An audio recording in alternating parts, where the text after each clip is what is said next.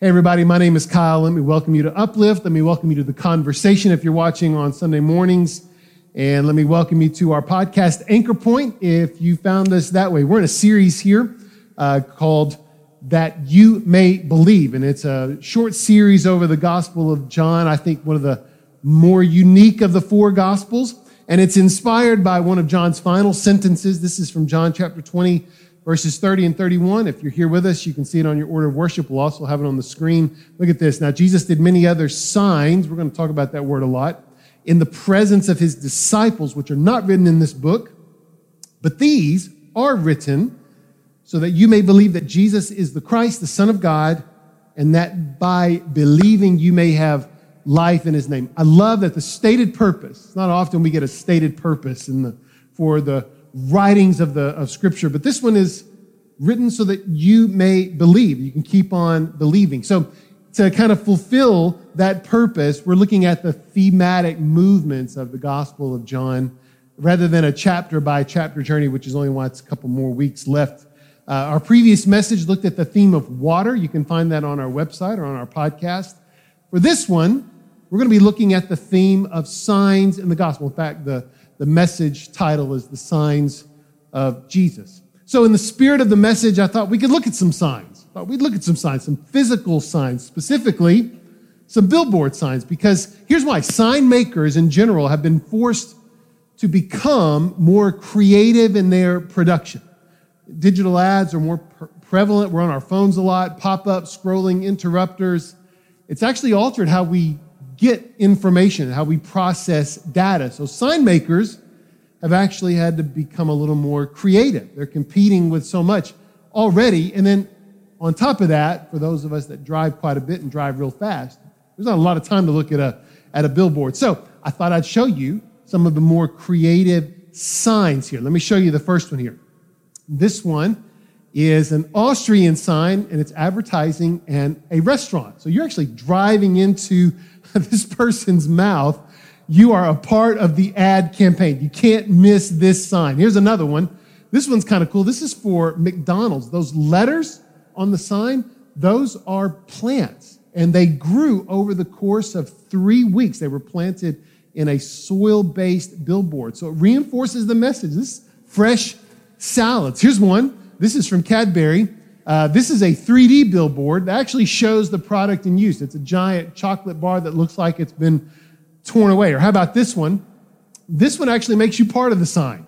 You walk underneath the light bulb. It makes you feel like you've got a bright idea. Here's one from the Kansas City Royals. This says everything without saying anything, right? You know exactly what this one's about. And a couple more here. Take a look at this one. This is not just the sign, but it's the entire structure. It's advertising a tool, and it goes all the way down to the post itself. And I think this is our last one. Let me show you this one.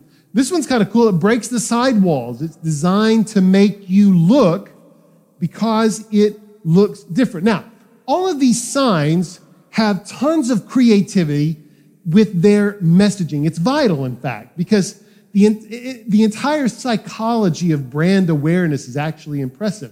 Successful brand builders, they understand that your connection to the product they advertise is a really powerful hook. And having a great sign that gets you there is incredibly important. Our previous examples actually prove that. They've managed to lift their product from the billboard, and they make you think about it.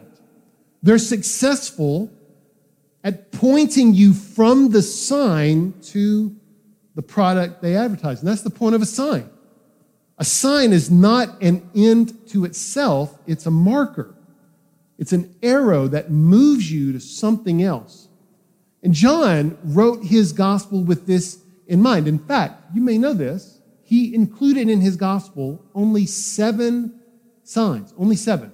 And they're quite specific, and they're only in the first half of the gospel. Now, to set this up, we have to begin where John begins, and that's in John chapter 1, verse 1. Let me explain to you why we're going to do this in a minute, but I think it's important to know that John begins his book with a thorough picture of Jesus' identity. You know this, John chapter 1, verse 1. In the beginning was the Word The Word was with God, and the Word was God. In other words, there's no crescendo to determine the identity of Jesus. None. And that's important. John began his gospel with irrefutable facts, with information that's true. He doesn't begin his gospel trying to convince you of something. He's not trying to get you to believe anything when this starts. He actually saves that appeal for a little bit later. We actually read it. We're going to read it again in a minute. And the signs of his gospel are the centerpiece of that appeal. And all of this is propelling us to believe. So he begins with the truth, and then he builds you to a crescendo of belief, not that this is true, but why you should believe in him. Let's read this again. Let's read it in context now. John chapter 20, verses 30 and 31. Now, Jesus did many other signs. We just found out Jesus' identity. Did many other signs in the presence of the disciples, which aren't written in this book, but the ones in this book are written so that you may believe that Jesus is the Christ, the Son of God, and that by believing you may have life in his name. Knowing who Jesus is, knowing his identity, and his creative force in the advent of the world, that's good. It's necessary. But listen, this is critical.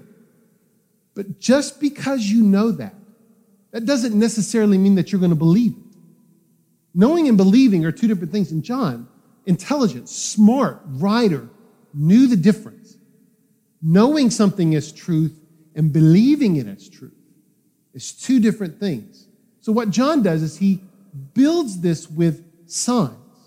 And he says that these signs point us to the truth of Jesus' identity, but they also provide the fuel, the gasoline for us to believe in Jesus.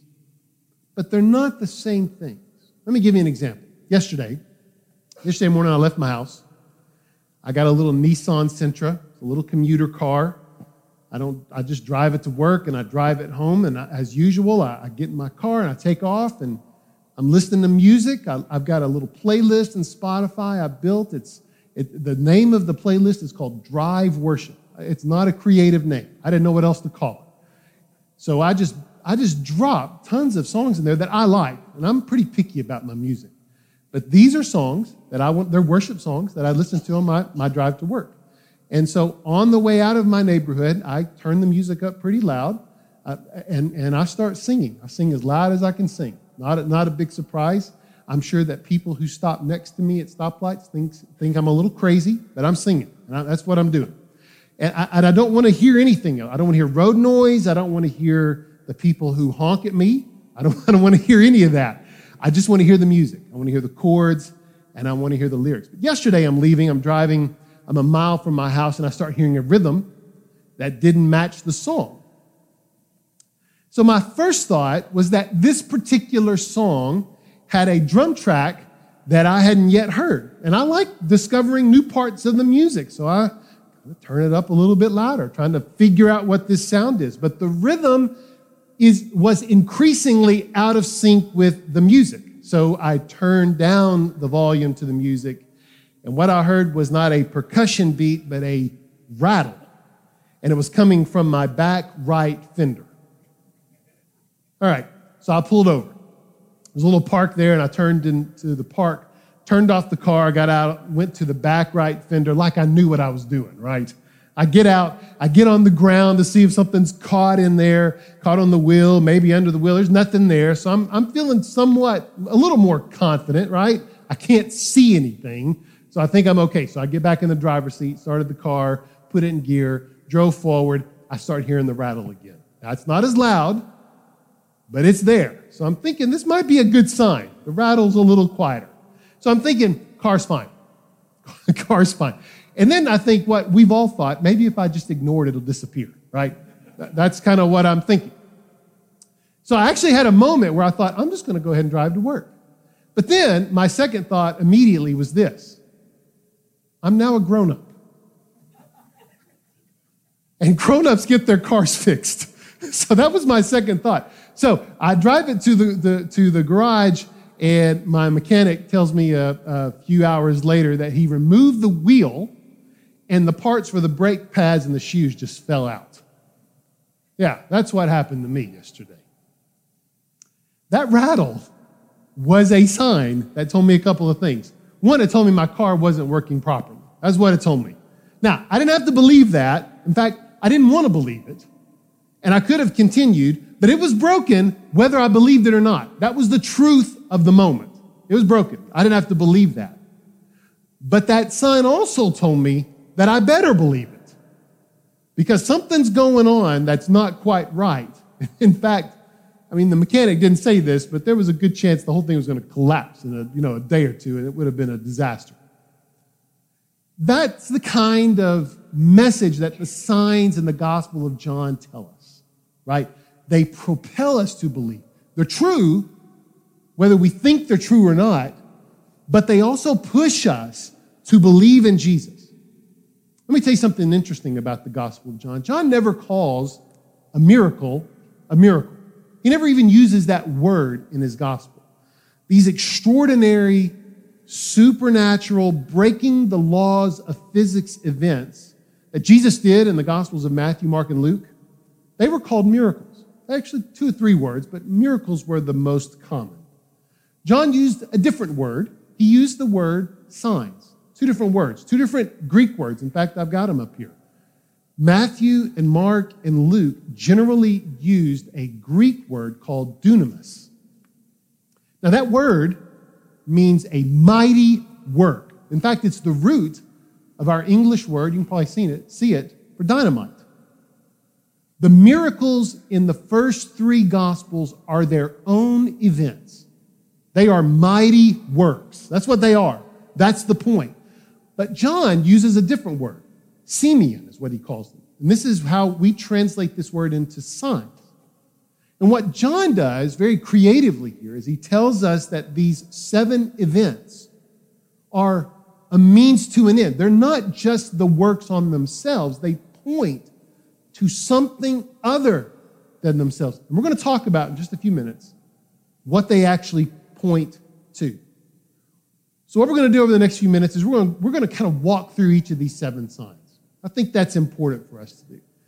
Now, don't forget, he includes 7 of these, and they're an exclusive curation of these signs. And the reason why he chose 7, he doesn't say this, but the number 7 represented perfection to Jewish people. So to John, we can safely say that these 7 are the perfect 7 to move you to believe.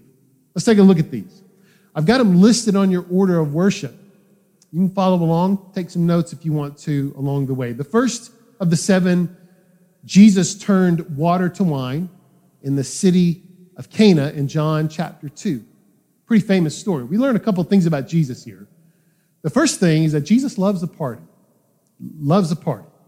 Now, this germane point is kind of overlooked sometimes when we investigate the signs of Jesus in this gospel. It's important to see that Jesus is having a good time here. He wants the party to continue. That's kind of what's going on here.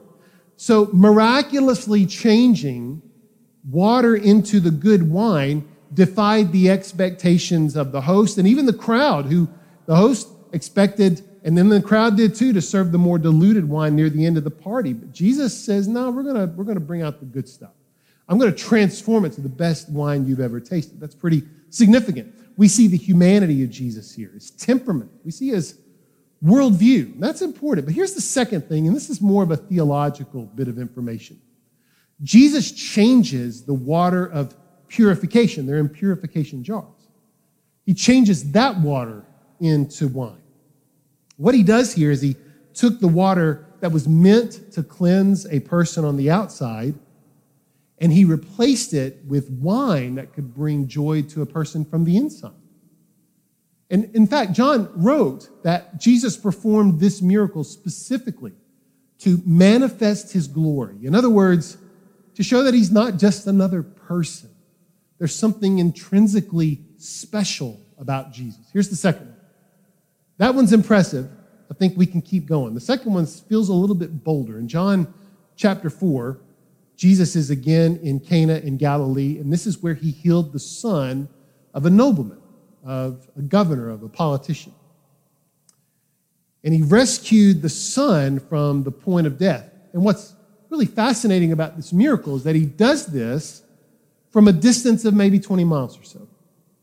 So this man, this politician, this nobleman approached Jesus, and he invites Jesus to his home to heal his son.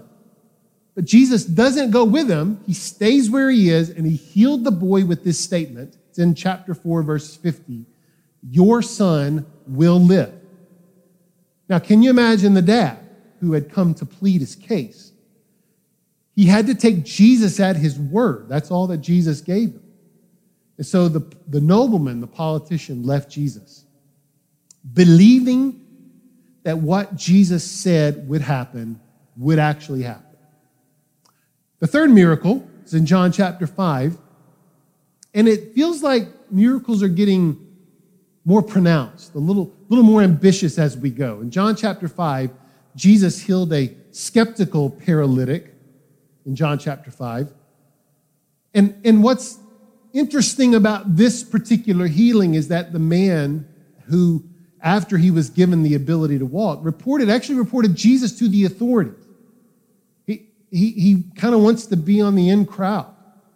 And these authorities are the ones that eventually persecute Jesus for doing such a miracle. This one's a little different than the previous sign, because here Jesus healed a man who had no faith that such a thing could even happen. There wasn't some great calling moment. Jesus heals a guy who was quite skeptical and didn't think it could even happen. And what we kind of learn from this is that this man evidently never came to any sort of faith in Jesus. Fourth miracle, let's keep going. This is found in John chapter 6, where Jesus fed 5,000 men, possibly more, but we're only given the number of the men. And he fed them miraculously from 5 loaves of bread and 2 fish. This whole multitude finished their meal.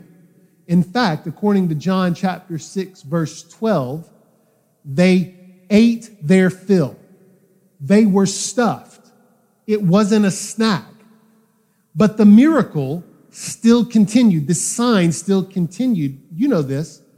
Because after everyone had eaten all they could eat, the disciples gathered 12 baskets of leftover bread. And it's right here, I love this, where we start seeing the brilliance of John as the author.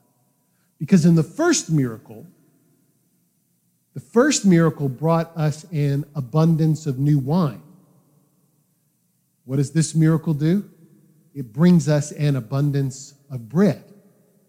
It's fascinating. In fact, in the next few moments in John chapter 6, Jesus will call himself the bread of life. And those for whom this miracle was performed, they knew they'd seen something special. They called Jesus a prophet. The fifth miracle immediately follows in John chapter 6, where we find Jesus walking on the water. Also in this miracle, he reveals himself to his disciples in the storm. Notable in this miracle is that Jesus never calmed the storm. He didn't do that here. He just endured the storm with them. He's not the king the people wanted, but in that moment, he's the king they needed. They needed him to be with them. Sixth miracle, John chapter 9.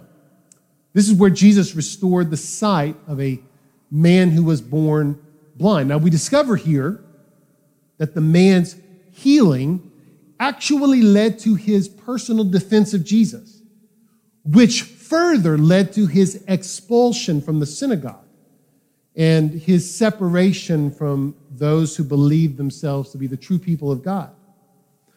What's remarkable here in this miracle is that this man is willing to accept any risk that came from pointing people to Jesus, even a risk that would divorce him from everything he knew, only to believe Jesus was who he said he was. And in John chapter 9, verse 38, John tells us that this man worshiped Jesus. That's critical. And the seventh and final miracle is found in John chapter 11, where Jesus resurrected his dead friend Lazarus. Now, Jesus' friend Lazarus, according to the text, was dead for 3 days before Jesus brought him back to life. And this story finds Jesus telling Martha, Lazarus' sister, that Jesus is the resurrection. And we find here that it's this miracle that points us to Jesus' own resurrection after 3 days. Now, there's an overview, all the 7 signs in the Gospel of John. Let me kind of break them down for you maybe a little bit in a little more pointed way, because they each show us something specific and unique about Jesus.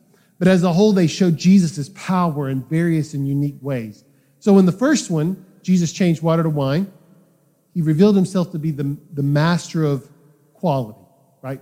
He produces aged wine, good wine, in a matter of seconds. In the second one, he healed the politician's son, though separated from him by 20 miles. He reveals himself as the master of space. In the third one, he heals the paralytic who was afflicted by paralysis for 38 years. And he heals him without treatments or medicine. And in this moment, he's the master of time. The next miracle, Jesus feeds 5,000 men, maybe thousands more. He's the master of quantity. The next, he walks on water. He's the master over natural laws. The sixth miracle, he healed a man born blind in a story surrounded by the reasons for the man's blindness. It's a great conversation. You should read John 9. The man was blind, Jesus said, so he could be a conduit of God's glory. And so in this one, Jesus reveals himself as a master over adversity.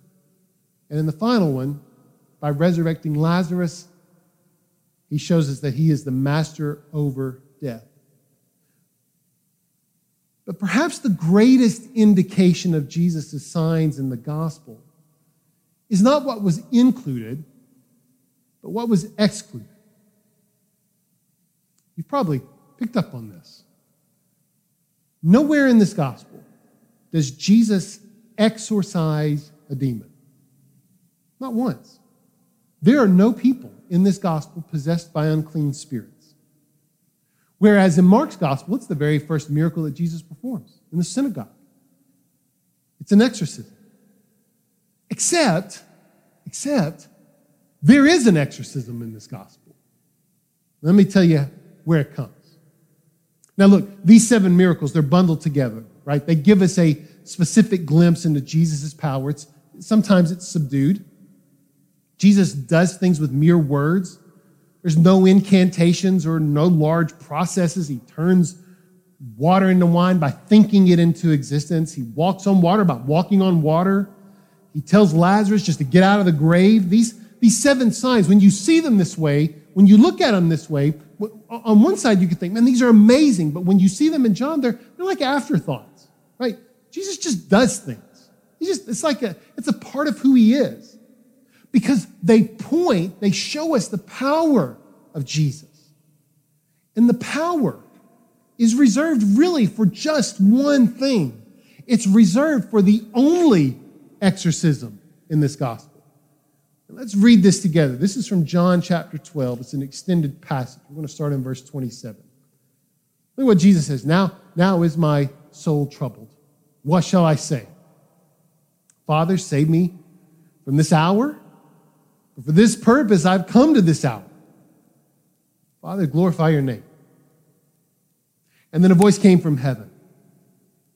The Father God speaks to Jesus. I have glorified it, and I will glorify it again. And the crowd that stood there and heard it said that it had thundered. And others said, an angel has spoken to him. And Jesus answered in verse 30, this voice has come for your sake, not mine. Now is the judgment of this world. Now will the ruler of this world be cast out. And I, when I am lifted up from the earth, will draw all people to myself. And he said this to show by what kind of death he was going to die. Jesus performed one exorcism in this gospel. He exorcised the ruler of this world, the prince of this world, Satan himself. And he did this at his death. These 7 signs are the preamble. They're the preamble. Jesus' ultimate work is ending the power of evil. And the one who did all of these amazing signs as almost an afterthought is the one who has the power to destroy the grip of the devil. And look, evil can harm you. It can. It's harmed me. It will harm you, but listen, its harm is temporary. It's temporary. Because even though the cross itself might seem to be Satan's triumph, it was actually his defeat. Jesus' crucifixion was the very judgment on a world held hostage by evil. Jesus' crucifixion, listen to this, it was evil at its zenith. It took the most powerful empire in the world to murder a wandering rabbi from a local fishing village on the eastern part of its border. Imagine that. It was so threatened by Jesus, it took the entire empire to do this. Yet, Jesus knew that he was given to this death by God himself, right? For God so loved the world, what did he do? He gave his only son. There is no victory here for evil. Its power was hijacked by God and rendered useless. Evil can't move unless God gives it space to do so. So listen, you know what that means? That means that it's impotent. It has no power. Even though its reach is far, its power is an illusion. It's weak. It's weak enough that according to James, our resistance to devil causes him to do what? Flee. What does it say? Resist the devil. What will he do? He will flee from you.